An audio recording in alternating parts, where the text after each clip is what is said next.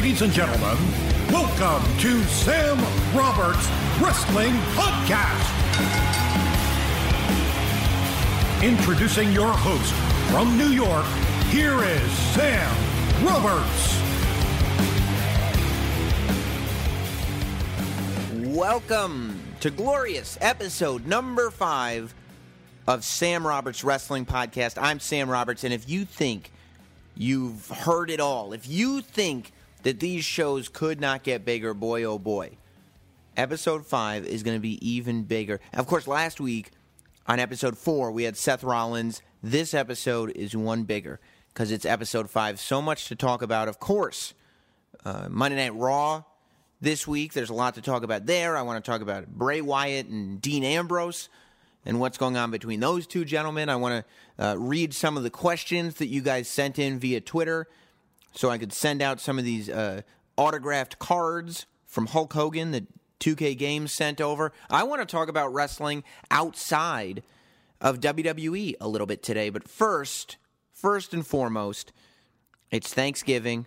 If you're listening to this on time, in a timely manner, if you're listening to this the week that it was published, happy Thanksgiving to you. I hope you're spending it with the ones that you love. It was WWE's Thanksgiving week. I guess this week, the Thanksgiving tradition, Survivor Series, happened over the weekend. And I know normally we don't really start with a monologue, but I'm trying to think. If there was anything, I said I want to talk about Dean Ambrose and Bray Wyatt later on. Was there anything that happened at Survivor Series that I should hit on first? I like the Divas match, the Bella versus AJ match. I like that Nikki's the women's champion. Was that what I wanted to start with? Nikki is the Divas champion. Oh, Sting makes his debut for WWE. Sting, the man they call Sting. This is a huge deal. In 2014, Sting makes his debut with WWE. I mean, I can't say I thought it would never happen, but I thought there was a good chance that it could never happen. In this day and age, you can't say never about anybody anymore. WWE is the only game in town. They've set up deals with some of these guys where they can come in and they don't have to do a full run. They can come in and work one match. They can sign a merchandising deal, whatever it is. There is nobody who's capable of speaking that you can say will never sign a WWE contract in any way, shape, or form. But I thought at this point that there was a good chance that we simply would not see Sting in a WWE ring ever. Now, Sting, of course, was a top good guy for WCW. I wouldn't say the NWA days. Sting was definitely there towards the end of NWA transitioning into WCW. Top good guy in NWA history is probably Dusty Rhodes. But once it transitioned over to WCW, and that was the organization, Sting is without a doubt the number one good guy to ever come out of WCW. That includes anybody. Put him on the list. Goldberg, DDP, pre-NWO WCW run Hulk Hogan, any of them, Sting is the number one good guy to come out of WCW, and the only person, mind you, on that list that has never been in a WWE ring. This is a guy whose finest match, I wouldn't say finest match, but the match that made him, that cemented him as a main event dude for WCW, I would think would be Clash of the Champions 1. When he wrestled Ric Flair to a time limit draw. They went 45 minutes. They went to a 45-minute Broadway, as it has been called. And it cemented Sting's legacy as the number one good guy in that company. And Sting and Ric Flair went on for years to have great matches. If you recall, the last match, the main event to the last episode of Nitro was Sting versus Ric Flair. It was poetic, if nothing else.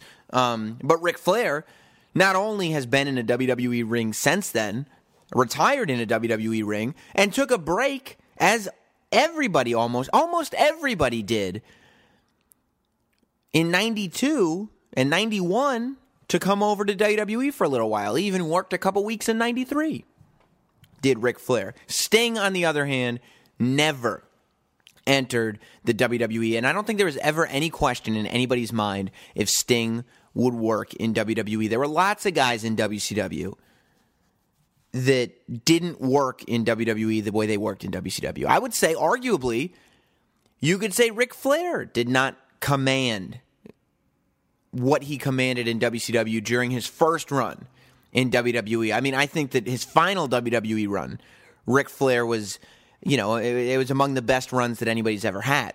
That whole deal of one last match, the minute you lose, you will no longer be able to wrestle ever again. That whole every match that he had on that streak was a good match. I think Ric Flair's post-WCW work in WWE is amazing. But as great as he was from 91 to very beginning of 93 in WWE, he had the great Loser Leaves Town match with Mr. Perfect to end the thing. He had matches with Bret Hart. He won what is inarguably, as far as I'm concerned, not arguably, but inarguably the best Royal Rumble match of all time, the 92 Royal Rumble. You beat the 92 Royal Rumble. I challenge you. Somebody tweet me at Not Sam with a Royal Rumble that's better than the 92 Royal Rumble. He had great matches with Macho Man. He had tons of great matches, but it wasn't what his WCW career was. It was just a different era. It was a different thing. WCW and WWE were putting on two different products, but there was never any doubt in anyone's mind that Sting would be a huge star in WWE, whether it was when he was a surfer and he looked a little like a hyper California flat top version of the Ultimate Warrior, whether it was when he was in the Crow and he was walking up and down the rafters for a year, whether it was when he was in the Wolfpack and he was wearing the red and black, he still would have been a big star in WWE, and he just never came over. He spent time in TNA. He never entered WWE. He's the only person to have never, ever done this, and he's finally here. I mean, you think about this. He hit the match that made him was at Clash of the Champions #1, the first Clash of the Champions. I'll bet you the average wrestling fan in 2014, the average person in attendance at a WWE Raw probably doesn't even remember what Clash of the Champions is. Maybe he's never heard of it. That's how long it's been. And Sting's been active most of this time. He's taken a year off here, a year off there, but he's been wrestling and never stepped foot in a WWE ring. This couldn't be a bigger deal. People assumed this was coming at some point. I mean, Sting, to me, is the only long-term success story to come out of WCW. He had his dips, but he, I believe, is the only character created in WCW to have real long-term success. Now, I know Goldberg was a big success, but everybody talks about Austin McMahon and how that was maybe the greatest feud in the history of wrestling, and I think it was. Start to finish, I think Austin McMahon is the greatest rivalry in the history of pro wrestling. But if you want to talk about a build-up to a single match, if you want to talk about getting people to care about one match, don't consider the match, the build-up to the match. It would be hard to convince me that the build-up to Hulk Hogan versus Sting at Starrcade 97 could be beat. I don't think there's any build-up that's been better than that. Sting didn't wrestle a single match for, 14 months or something like that? He decided in the fall of 96 that his comrades in WCW did not trust that he wouldn't join the NWO. So he went and he pouted. And you'd say, how could a hero pout? Well, he made it work. He painted himself up like Brandon Lee, and he jumped up into the into the scaffolding systems and hung out in the top of the building. And it was just such a wonderfully slow burn. You know, he disappeared. And then one day, he popped up and he was at the top of the arena. And he was just standing there and he didn't do a thing. A couple weeks go by, he's still there. He's just standing there. He's not doing a thing. Then one day, he's got a crow. He's got a crow with him. I don't know what that is, except he looks like the guy from the Crow movie. But still, it adds to it. It's been weeks of this now. It took weeks to build to the crow. And then weeks go by, and all of a sudden he points a black baseball bat at Hulk Hogan. Months have gone by now. And all we've gotten is that baseball bat being pointed at Hulk Hogan. Now, in the meantime, Hulk Hogan is going through everybody WCW has to offer. The NWO is destroying the WCW roster. Up in the stands, Sting watches on. Eventually, he starts coming down from the ceiling. He starts breaking things up. He never wrestles a match, but he's always there to save WCW. He's the one man that the NWO could not dispose of. Now, look, was it all's well that ends well, right? And they screwed that thing up royally. By the end of it, it was a complete waste. The match went south. The finish didn't make any sense. And after that, the whole thing went to garbage. But you just look at the build-up, and it was the best story that WCW ever told. By far. By far. The Sting-Hogan story leading to the match, not the end, was the best story WCW's ever told. It's like a brilliant movie. Or I guess it would be like a book. If I ever read a book, I'm sure you could make this like a book too. But I don't know how to read. I watch movies. It's like a brilliant movie that just falls apart at the very end. Don't worry about the very end. This was WCW's greatest story they ever told. Sting versus Hogan. And still, Sting never stepped foot in a WWE ring. He didn't have a WWE t-shirt. He didn't have any WWE action figures. Nothing. He wasn't in the Hall of Fame. You know, he was put on DVDs because WWE owned his matches when they bought WCW's tape library, but that was it. Now, a couple of months ago, Sting signs this merchandising deal with WWE, and it allows them to use his likeness and to finally get a t-shirt out there, and to get an action figure out there, and to put a Best of Sting DVD out there, to start using him. They used him as a talking head to interview for the Ultimate Warrior special that they put together on the network. And that's when things start going, whoa, what is going on here? Then he's announced as an unlockable character in WWE 2K15. And you're going, oh my God, this is real. That's Sting. Sting is in the game. I thought this day would never come, but he's in the game. So, at this point, you have to know. And people, by the way, for years, I mean, WCW closed what? More than 10 years ago, WCW shut its doors. Even when he was in WCW, people talked about him jumping ship. But for the last 10 years plus, close to 15 at this point, people have been talking about when Sting was going to show up. They've been talking about a Sting versus Undertaker match at WrestleMania.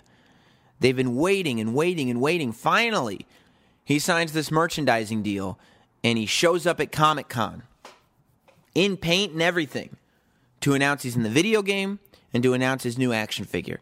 And I mean, and it's unbelievable, right? People can't believe it. I want to take this moment to share with you an interview that I did with Sting this August, SummerSlam. It was only a couple months ago. I was out in Los Angeles, courtesy of the WWE and 2K15, and I was covering a lot of events. Sting was a part of the WWE 2K15 roster reveal, and some very important people. That's what VIP stands for. Like yours truly. After the event was over, got to go back and talk. And this panel was incredible. It had this was the panel. If I can even remember correctly, it had current guys. It had Sheamus and Cesaro. It had John Cena. It had Hulk Hogan. It had Sting. It had Stone Cold Steve Austin. All 6 of these guys on one stage. And then, believe it or not, I get to go into a room. And this is like what people don't realize, okay? I've been a fan of WWE since I was born. For 30 years, I've been a fan of WWE. And that's what I don't want lost on anybody. That's the only reason that I interview wrestlers. That's the only reason why I have this podcast. That's why I don't sit here on this podcast and complain about the product like most of the other podcasts you hear. Because I'm still a fan. Because I've been a fan for 30 years. And if I didn't like it, if I watched Raw and it made me feel bad and it gave me something to complain about, I would stop watching it. Because I don't need that in my life. I don't need things in my life that upset me. You know what upsets me? Life. Like there's enough things in life that are upsetting that I don't have any control over. Okay? You got Ferguson, they're tearing down the city, and I can't turn on the news without watching a city being destroyed because of an impending race war.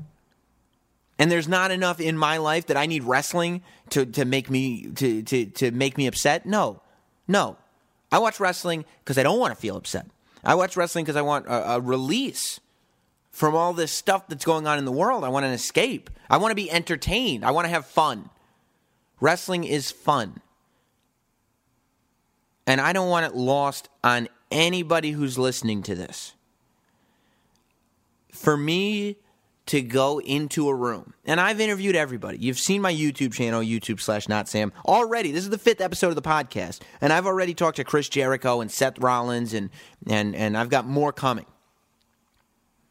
But not a moment goes by when opportunities like this happen that I don't stop to tell myself, if you were 14 years old right now, you would have changed your pants 3 times already.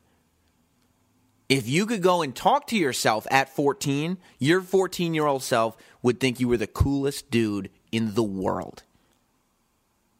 Okay, and that's what I'm thinking. As I walk into this room, after the panel's over, I walk into a room, and I'm sharing the room with Sheamus and Cesaro and John Cena and Hulk Hogan and Sting and Stone Cold Steve Austin.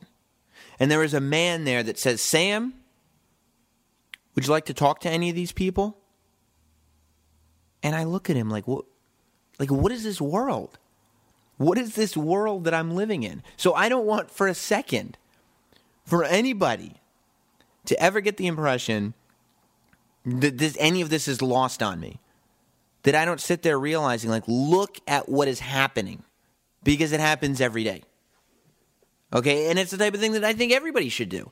In everybody's life, I hope that you've achieved something that makes you realize, like, oh my God, I can't believe this is what life is. My 14-year-old self would think I'm the man right now. And whenever that happens, don't let that get lost. Because that's what life is all about as far as I'm concerned. But I get to go into this room and talk to all these people. And I thought it would be a fitting time to replay my interview with Sting. So here it is. This is from earlier. This is from this summer. This is from August. It was from a day or two before SummerSlam. I got to go into a room and talk to Sting. This was only Sting's second event. He showed up at SummerSlam. I mean, at Comic-Con a month before this to pitch the action figure. And then in his second appearance at a WWE sanctioned event, he showed up at the WWE 2K15 roster reveal in August to announce his inclusion in the video game. And I got to do an interview with him. Here it is, yours truly, and Sting. And now, the Sam Roberts Wrestling Podcast interview. Here we are at the WWE 2K15 panel for the first time ever, mind you, with the man they call Sting. Sting, what's the haps? This is my debut. Yeah. This is a good thing. You mean your debut with me, right? Well, you got to sign on the dotted line first, man. What is it like? Is there any... You always hear wrestlers, no matter how big they are, that go away for a while. When they come back, they're scared that the audience won't remember them. Is it... You talked on the panel about absolutely wanting to do a match for WWE, at least a match. Is there anything in your brain or heart that goes, I hope the WWE audience remembers Sting since you were never here? Based on what happened at Comic-Con a few weeks ago with the WWE fans and what happened here today on this panel, SummerSlam panel for 2K15, it doesn't seem like there's any kind of issue. You know, it seems like they all know, they're all aware, they're all excited. Just this game alone, 2K15, and what has happened. Yeah. I mean, the video that was made was outstanding. Did you watch the episode of Raw where they premiered the video? Did you hear the reaction? I couldn't watch it at the time because I was flying, but I did hear about the reaction. Yeah. Believe me, I heard about it. I heard about it from so many people from all over the place, especially here from WWE. Now, you answered 100 times this morning. The Undertaker is the guy you'd like to wrestle. My question is, after The Undertaker's WrestleMania streak was broken this year, did that at all play into your mind like, that kind of diminishes my match? No, it doesn't diminish things. I mean, I did have a moment of, it's over. You know, I'll never be able to get in the ring with Taker. Yeah. But because he lost doesn't mean that he's done or leaving. You know, I can't imagine Taker leaving or being done. I just cannot imagine that. I don't know what's going on with him for sure, but man, you know, I think Taker versus Sting doesn't need a streak storyline. Right. We just need Taker and Sting, and that's it. And it's the match that people have been waiting for years. That's what I believe, yeah. Is there any part of you, are there guys on the current roster, not guys that have been around forever, are the guys like John Cena, even the newer guys like Roman Reigns, are there guys that you'd like to get in the ring with, or are you kind of saying, you know what, I got one left in me, this is the one that didn't happen, and that's what I'm here to do? You know, I think a guy from, you know, my generation, it only makes sense, not just to me, but I think to wrestling fans too, to see me wrestle somebody from my own generation. Right. I mean, somebody that I've never wrestled, most important. Yeah. But secondly, from my generation, and I think that would be first choice, even for wrestling fans, to be quite honest. What was the feeling? The last episode of Nitro, which you brought up today when you were talking about Ric Flair, what was the feeling going on in your head when you knew that this was your last match in WCW, this is it? It was surreal. Yeah. You know, I always use that term, and that's exactly what it was, because you're a second-class citizen for a lot of years.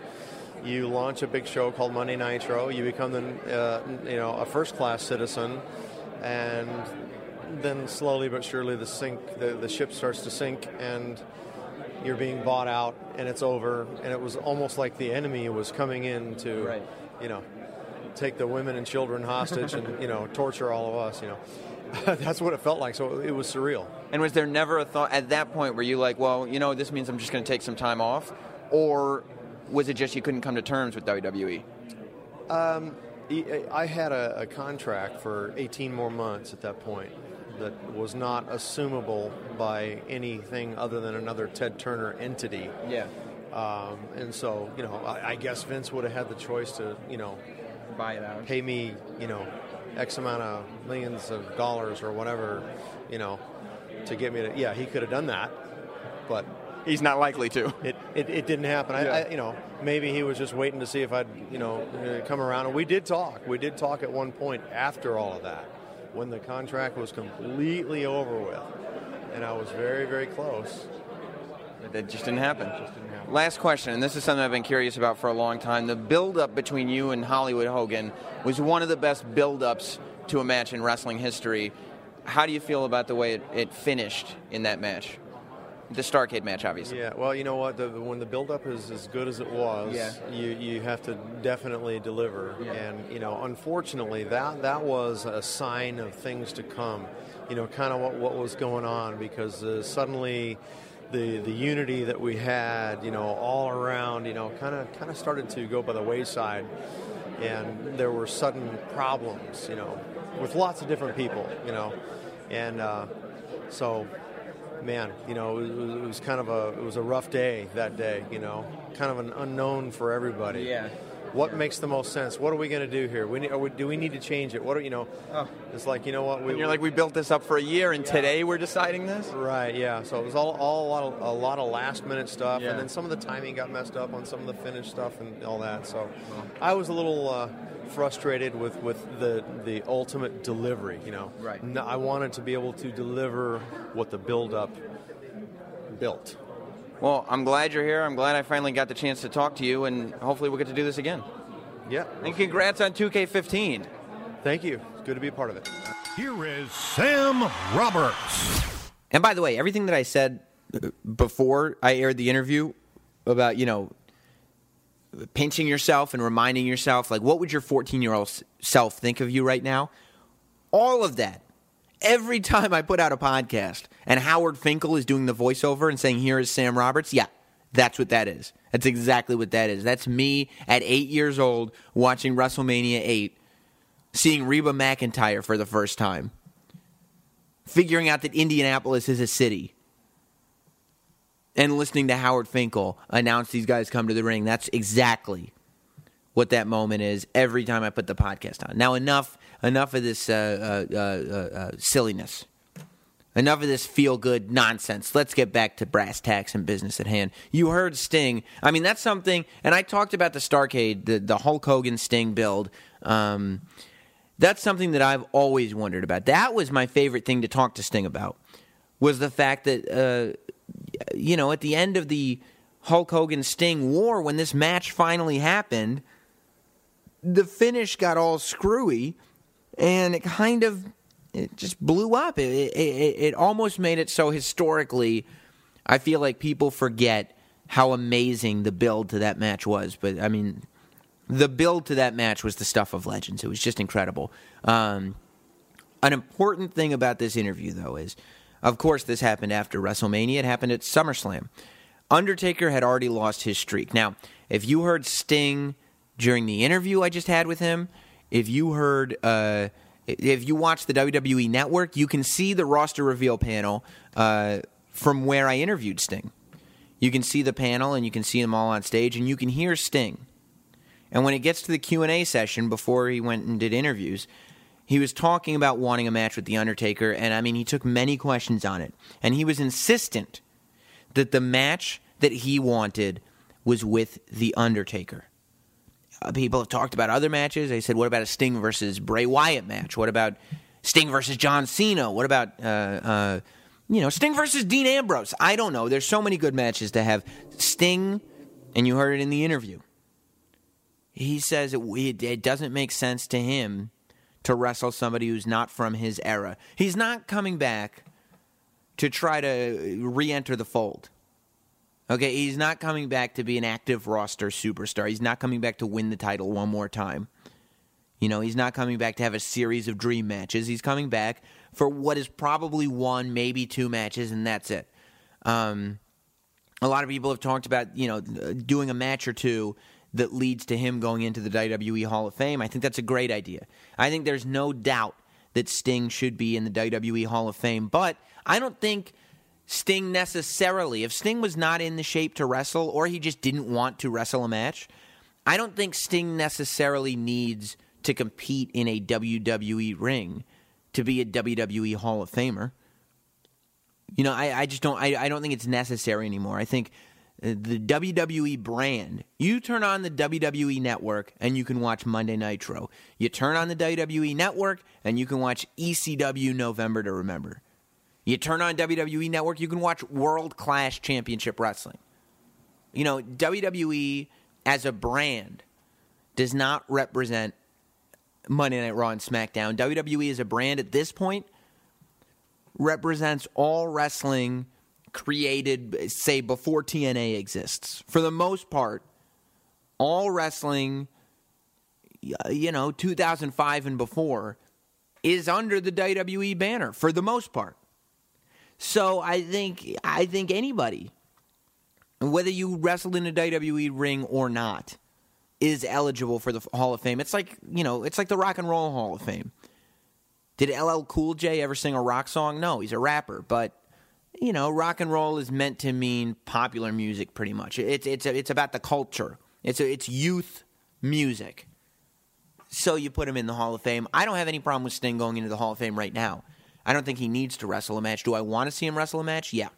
So, after all this, and the question came up. Undertaker loses to Brock Lesnar. Is a Sting-Undertaker match still as compelling? And I've been thinking about this a lot. I'll talk about what happened at Survivor Series in a minute. I think a Sting-Undertaker match at WrestleMania is even more compelling with The Undertaker not having the streak. Here's why. A lot of people, you must be at home scratching your head. Let me rewind that. Let me push the back 30 seconds button on my iPhone. Did he just say more compelling without the streak? Sam, you must have gone and lost your mind. No.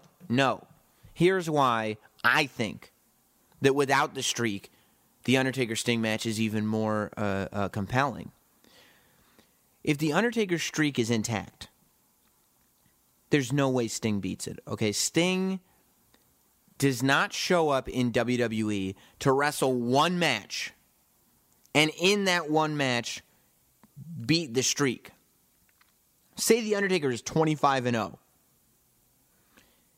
Do you want him to be 25-1, and the one goes to the only match that Sting ever wrestled in WWE? Or one of the two? If that? No. If the Undertaker's WrestleMania streak is intact, there is no way that Sting wins a match against the Undertaker. But let's say you lead into WrestleMania this year, and you find out you're going to do a Sting-Undertaker match. Now you look at that and you go, well, regardless, it'll probably be Sting's last match. I don't think he'll wrestle again after he wrestles the Undertaker at WrestleMania, right? Right. But for the last few years at WrestleMania, the question has been whether it would be the Undertaker's last match. We don't know if he's even going to be back for WrestleMania this year. We don't know if his loss to Brock Lesnar was the last match the Undertaker will ever compete in. It could be.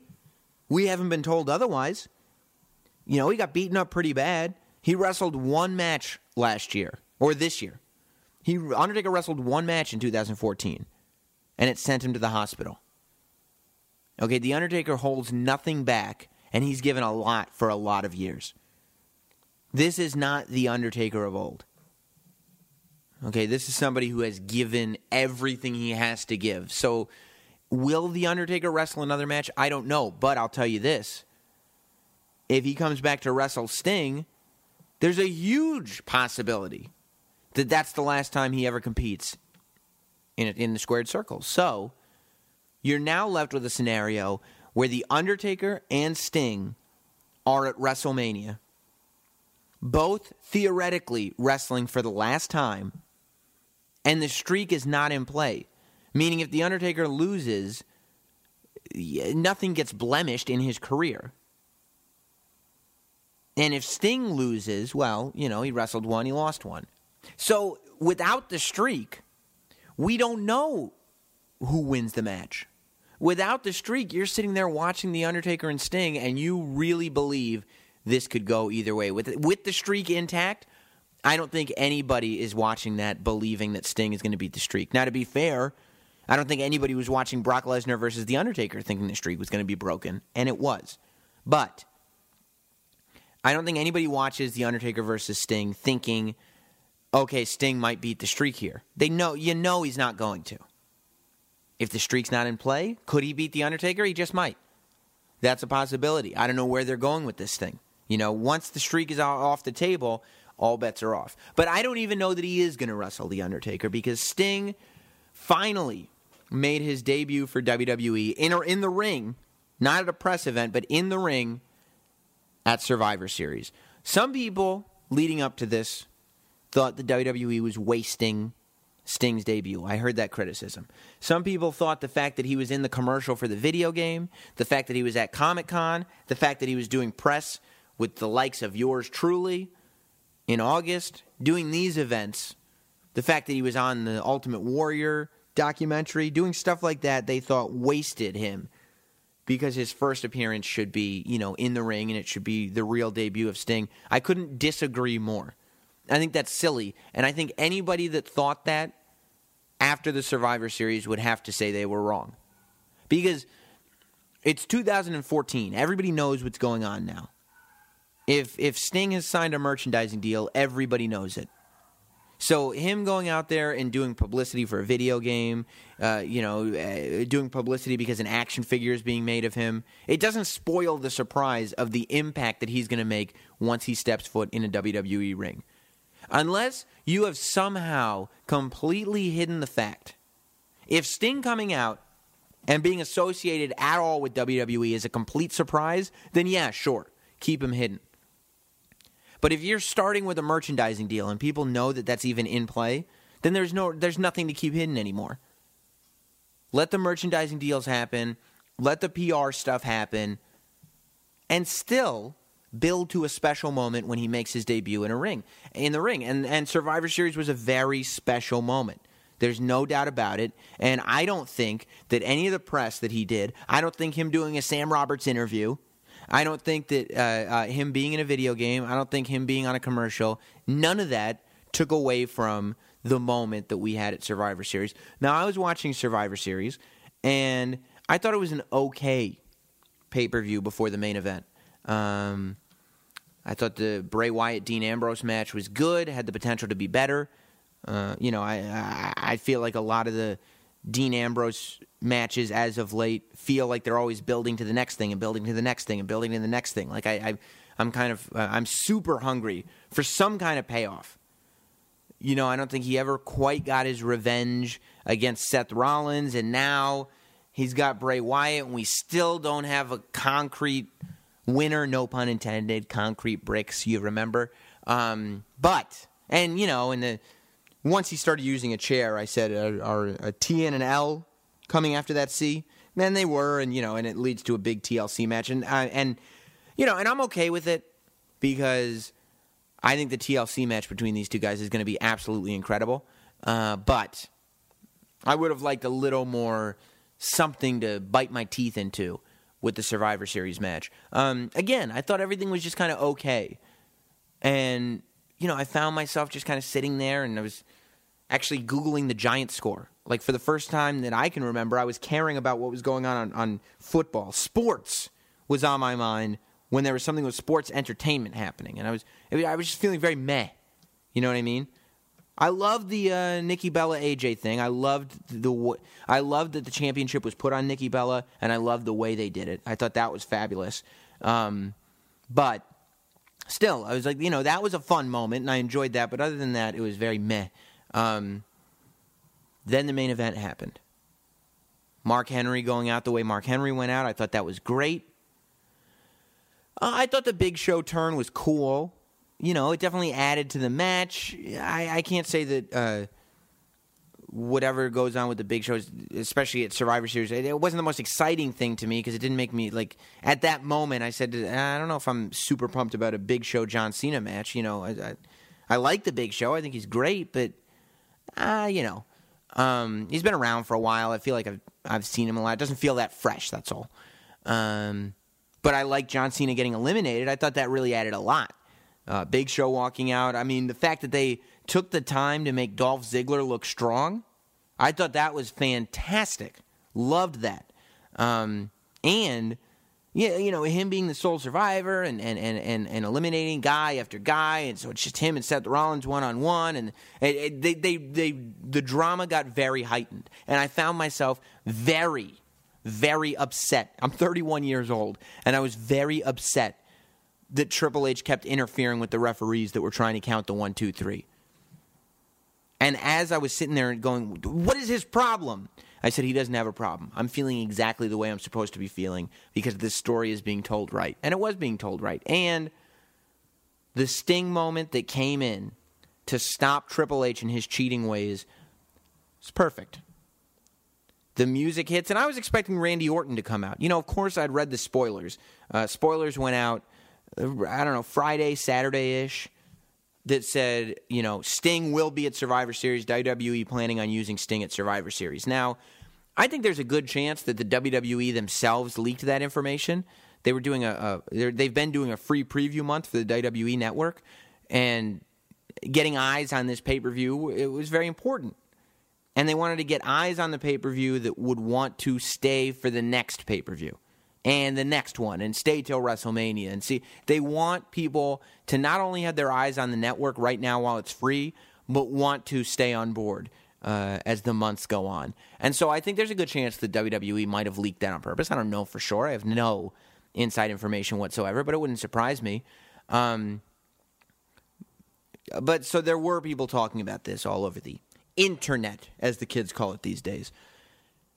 But I said, I don't know, because I've heard since they signed Sting to this merchandise deal, I had heard that Sting was going to make his debut with WWE, and to me, it felt just like when there's actually a WWE champion defending his title on a pay-per-view, every pay-per-view there's a group of people online that say, I know that the Money in the Bank is going to get cashed in at the end of this pay-per-view. Every single time that there's a title defense. Which Seth Rollins touched on a little bit last week here on the show. But Sting coming out to save Dolph Ziggler, and I don't know so much to save Dolph Ziggler, but to stop Triple H. I think he didn't come out for Dolph. He came out for Triple H, and to stop him, I thought it was fantastic. It was really well done. I don't have any problem with it whatsoever. I was expecting Randy Orton, as I said, to come out.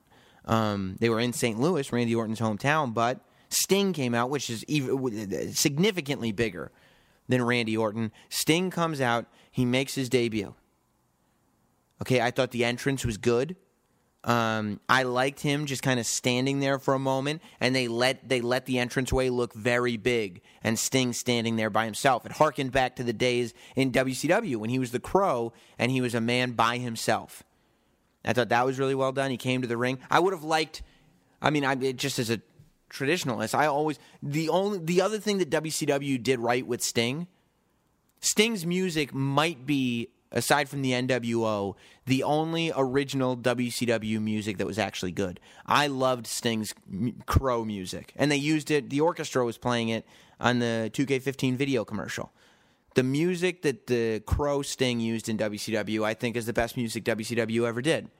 So I was a little bummed out that they weren't using that. Who knows why they weren't? I don't. It didn't, I wasn't too wrapped up in it. It was just entrance music.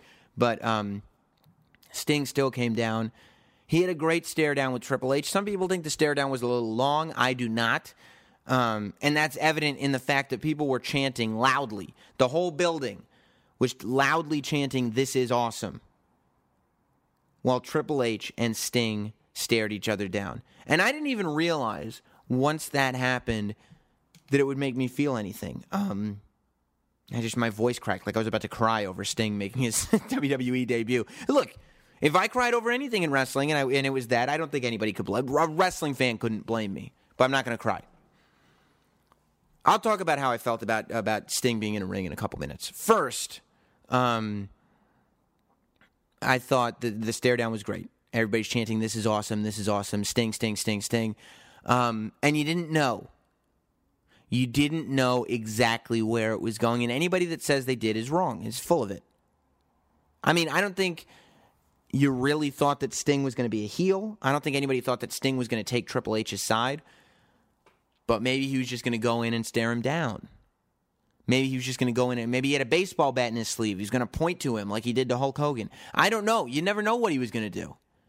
But the fact that he put his hands on Triple H, the fact that he dropped Triple H with a Scorpion Death Drop was huge. I think that's one of those things that people would fantasize about but not really expect to happen. For Sting in his debut to drop Triple H with his finishing move. And that Scorpion Death Drop, he dropped it on many a foe in WCW. That move, never done by Sting in a WWE ring. It's the first Scorpion Death Drop in a WWE ring, and we got to witness it.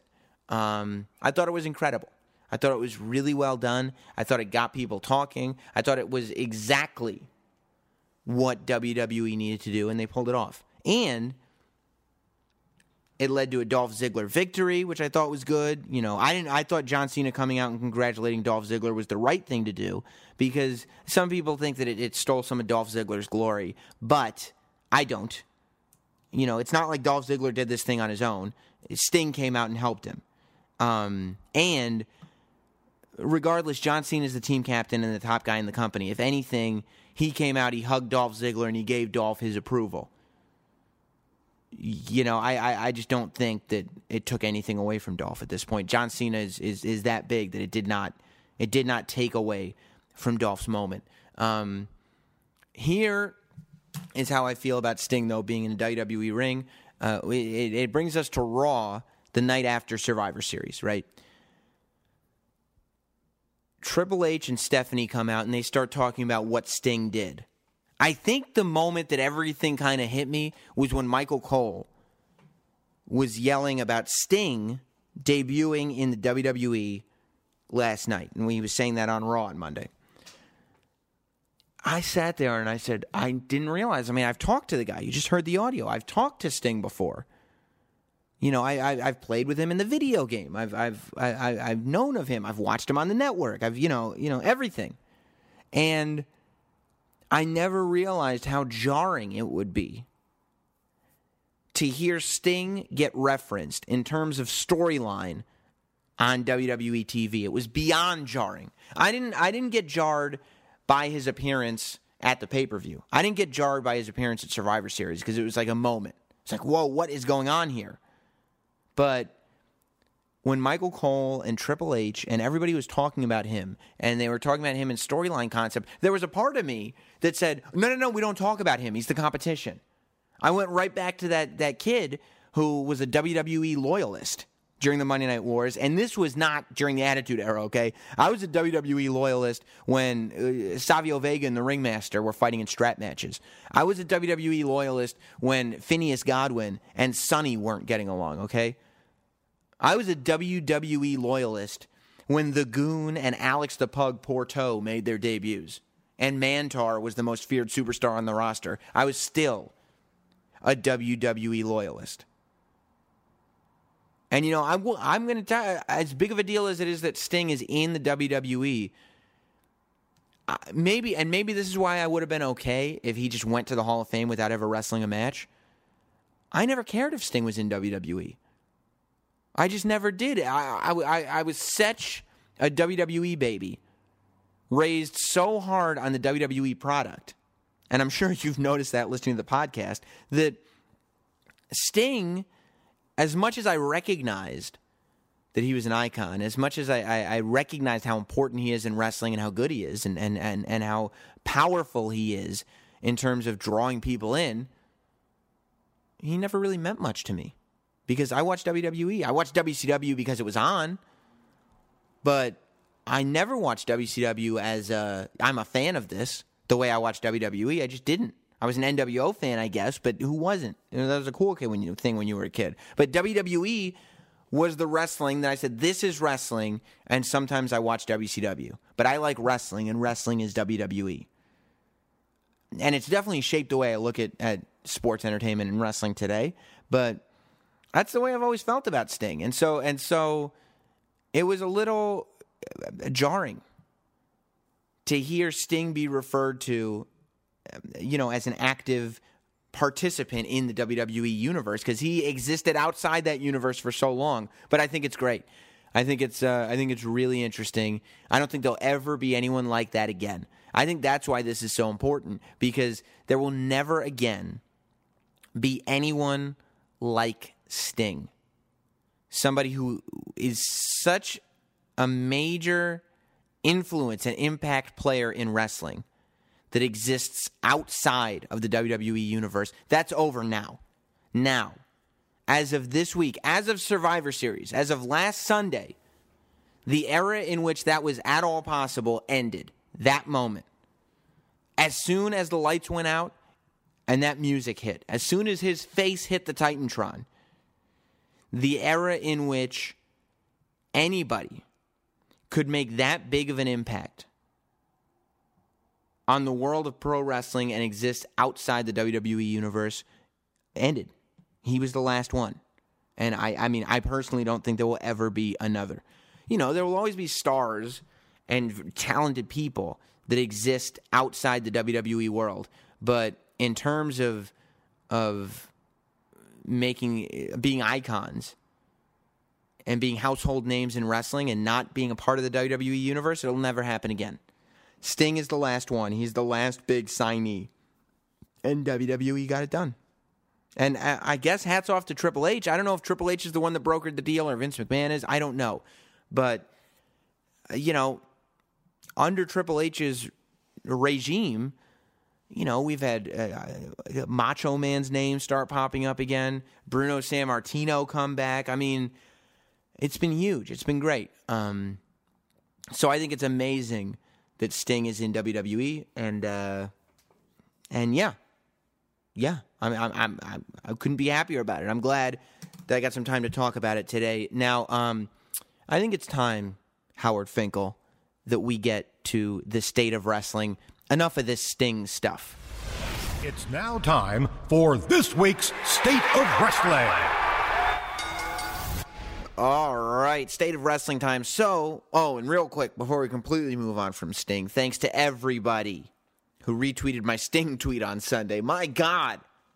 Posted a picture of Sting answering the WCW hotline. Over 1,000 retweets on it. So thanks, everybody. Listen, I thought Raw was pretty good this week, actually. I had fun watching it.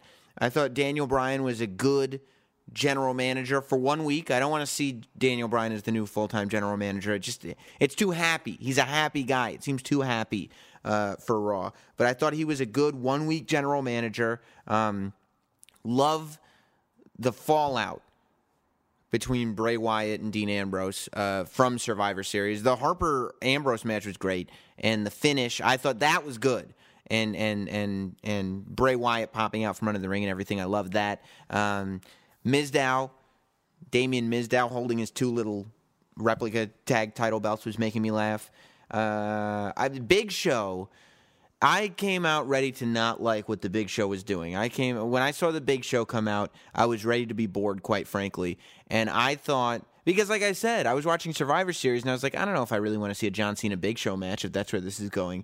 But Big Show, it was one of my favorite promos he's ever done. Asking the WWE Universe if he could have a mulligan because he messed up at Survivor Series. How a guy who's 7'4" can come off as just a little weasel is amazing. Amazing. Great job by the Big Show, and it actually made Eric Rowan, I think I'm interested in where Big Show Eric Rowan is going. I don't exactly know what is going on with Jack Swagger and Rusev. I don't know if Rusev has gone through the cycle of people to defend America and now has to re-go through that same cycle. I feel like we're stuck in a bad career mode loop on 2K15 or something, because I'm already quite positive that Rusev does not have a problem taking out Jack Swagger. But I mean, I don't know if that's where we're going. I guess that's where we're going. The one thing I could do without Larry the Cable Guy. Here was my problem, and the other thing I like before because I like things, and I think it's important that we highlight things that we like. The Adam Rose Bunny thing. The only reason why I like that story is because of where it could go. I love the idea of Adam Rose as a heel who's strung out. He's partied way too hard. He's like Axl Rose. He's isolated all of his relationships. His friends don't like him anymore because he's out of control. And he's just pushing people out of his life. Oh, you're judging me again. Oh, you think you're so special. You're a rabbit. You're a rabbit. Just in a dark, dark place. I love the idea of Adam Rose just being in a dark, dark place. Larry the Cable Guy, I did not think was a great guest host. I don't mind the guest host. I didn't mind Grumpy Cat. I mean, it was quick. It was easy. It was nothing. I thought the problem with Larry the Cable Guy was guest hosts can be great and they can be not great. I thought Larry the Cable Guy was not great because when I saw Larry the Cable Guy, especially the skit in the very beginning where he had the mask on, but even when he was doing commentary and stuff, it just felt like he didn't take WWE seriously. He didn't take the product seriously, and it almost felt like he was making fun of the fans in what he was doing. It just didn't... It seemed like he thought the whole thing was a joke. And if the whole thing is a joke, then what are we watching? So that was my only gripe. I did not think Larry the Cable Guy was great, but beyond that, I thought they did a decent job, and the Vince McMahon cameo was cool, too. Here's what I want to talk about today. State of Wrestling. TNA is getting TV again. I'm happy. TNA is... I honestly, I thought Impact was done. I thought TNA... I did not think they would get another TV deal, and I thought it would be a matter of time before they closed their doors. TNA has signed a new TV deal. They're going to be on a channel called Destination America. A lot of people have it. It's not a small. I mean, it's a small. It's not NBC. It's not Spike TV, but it's a fairly well distributed channel. I have Destination America on my cable, so I'm really happy about it because TNA should succeed. It can succeed. There's great talent in TNA. There's no doubt about that. And there's people who work hard. Anytime I talk to people who wrestle for TNA. I did a great roundtable discussion. It's on YouTube with MVP, Low-Ki, Samoa Joe, and Homicide. And just looking at any wrestling organization that has those 4 guys in it, right there should be fine.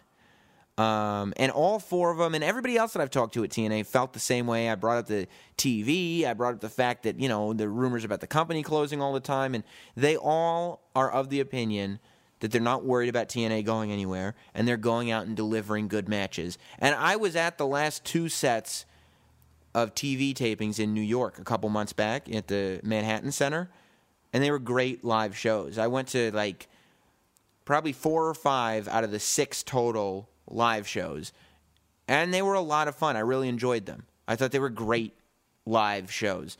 And I thought they made for interesting TV. I mean, I thought relying on the ECW storyline was not the greatest thing, only because it's not new. I think TNA needs to be new and fresh and different and compelling. And I mean, that's why I want TNA to be so successful, because nothing creates compelling programming like necessity. If you have no choice but to create compelling programming, you will. That was apparent in the Monday Night War. If competition is so great that you have to give something to people that they will not turn away from, you will give it to them. When you're dealing with people that are that creative, that talented, you can get there if you have to get there. And sometimes that's what it takes.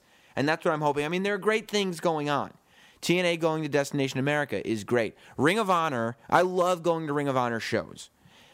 I don't know how well the product translates to TV because it's not as storyline driven as wrestling on TV is used to. And I think the one drawback for Ring of Honor is the minute anybody gets really, really, really over the top great, WWE has the power to scoop them up. I think that's the one drawback. But Ring of Honor's been doing better. They've been, signing people to contracts. They've been able to get around that a little bit. But anytime anybody really reaches their peak in Ring of Honor, before they can tap that well dry, WWE will scoop them up. That's the one thing Ring of Honor has working against them. But, the live shows Ring of Honor put on are some of the best I've ever seen. I have not gotten a chance to see Lucha Underground yet, but everybody's talking about Lucha Underground like it is the alternative. Not like it's WWE 2, but like it's totally different. That's like Lucha Underground is what's fresh, what's different. It just feels cool. So at some point I'd like to check that out, but I don't get El Rey Network. I don't know where else to see it. I don't have El Rey Network on my TV. And then there are lots of indie groups doing great shows. Pro Wrestling Syndicate just consistently doing awesome shows out in Jersey every month.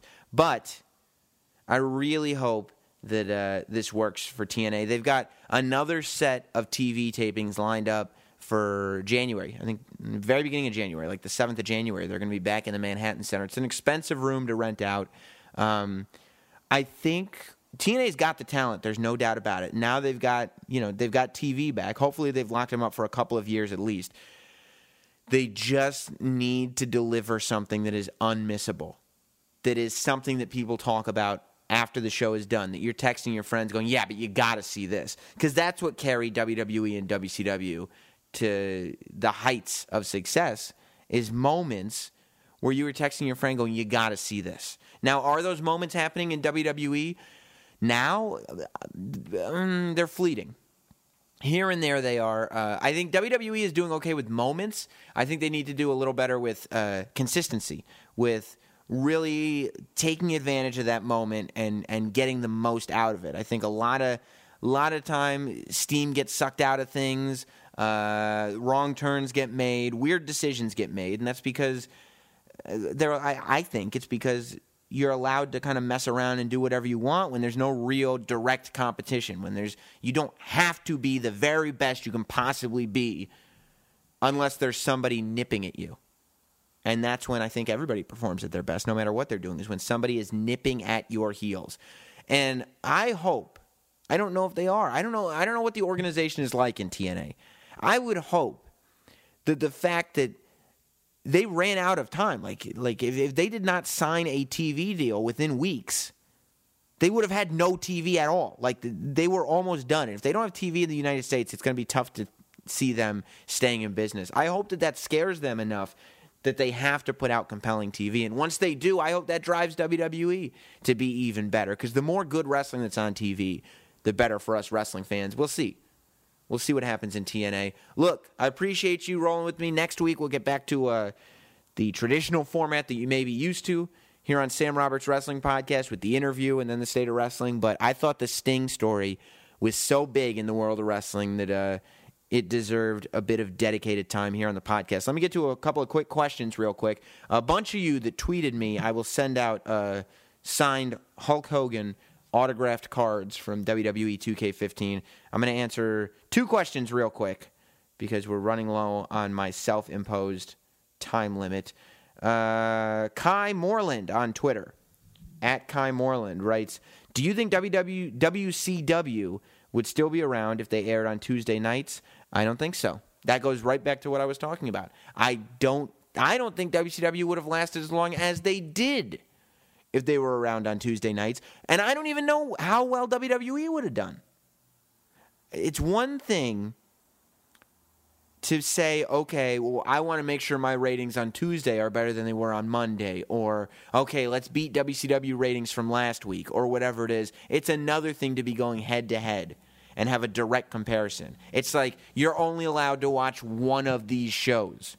Which one's it going to be? It's going to be the better one. So let's make sure we're the better one. It's that psychology that brought both those companies to the peak creatively, financially, everything that they've ever been at there in the late 90s, early 2000s. It's that thinking. And also, I think we as a country were in a much more creative place in that time. All entertainment was much more creative. Now, that's not a cop-out, because people are still making compelling television now. And as long as there is compelling television on TV, there's no reason to think that pro wrestling can't be compelling television. However, WCW would not still be around if it had aired on Tuesday nights. And I think it would have not lasted as long as it did had it aired on Tuesday nights, because had WCW and WWE not been head-to-head, they wouldn't have brought out the best in each other. The last question, why comics on Twitter?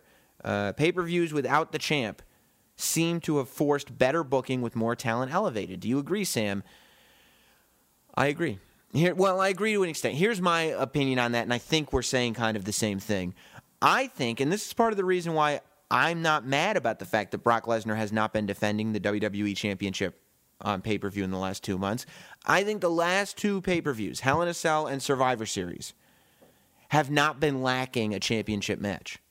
I don't think after Hell in a Cell or after Survivor Series on Sunday, anybody was sitting there thinking, it was good, but it was missing like a main event. It just didn't feel that important because the champion wasn't there. And that's because they've made the matches count. I mean, they went out of their way to make sure that main event at Survivor Series meant something. At Hell in a Cell, John Cena and Randy Orton busted ass to make sure that they put on a fantastic match. And the same thing goes for Seth Rollins and Dean Ambrose. Plus, they made the finish valuable by bringing Bray Wyatt out. I think they've been doing a great job of booking these pay-per-views despite not having a champion. And I think it's made it so we don't need to see the champion at every pay-per-view. I'm not mad at it. I'm not mad at it. Listen, thanks a lot. If you have any questions, if there's anything you want me to tackle here on the State of Wrestling, tweet me at NotSam anytime. You can get me on YouTube, Facebook, Instagram, and Twitter at NotSam. Please tell as many friends as you possibly can about Sam Roberts Wrestling Podcast. And leave a positive review on iTunes. Give me them 5 stars, okay? Because it means something. I appreciate the time. I will see you next week. Another big guest, I promise you. Well, technically Sting was our guest this week, right? Next week, a brand new guest to the podcast. I'll see you then. Thanks for listening. Follow at NotSam on Twitter, Instagram, Facebook, and YouTube. And subscribe for free to listen every week to Sam Roberts Wrestling Podcast.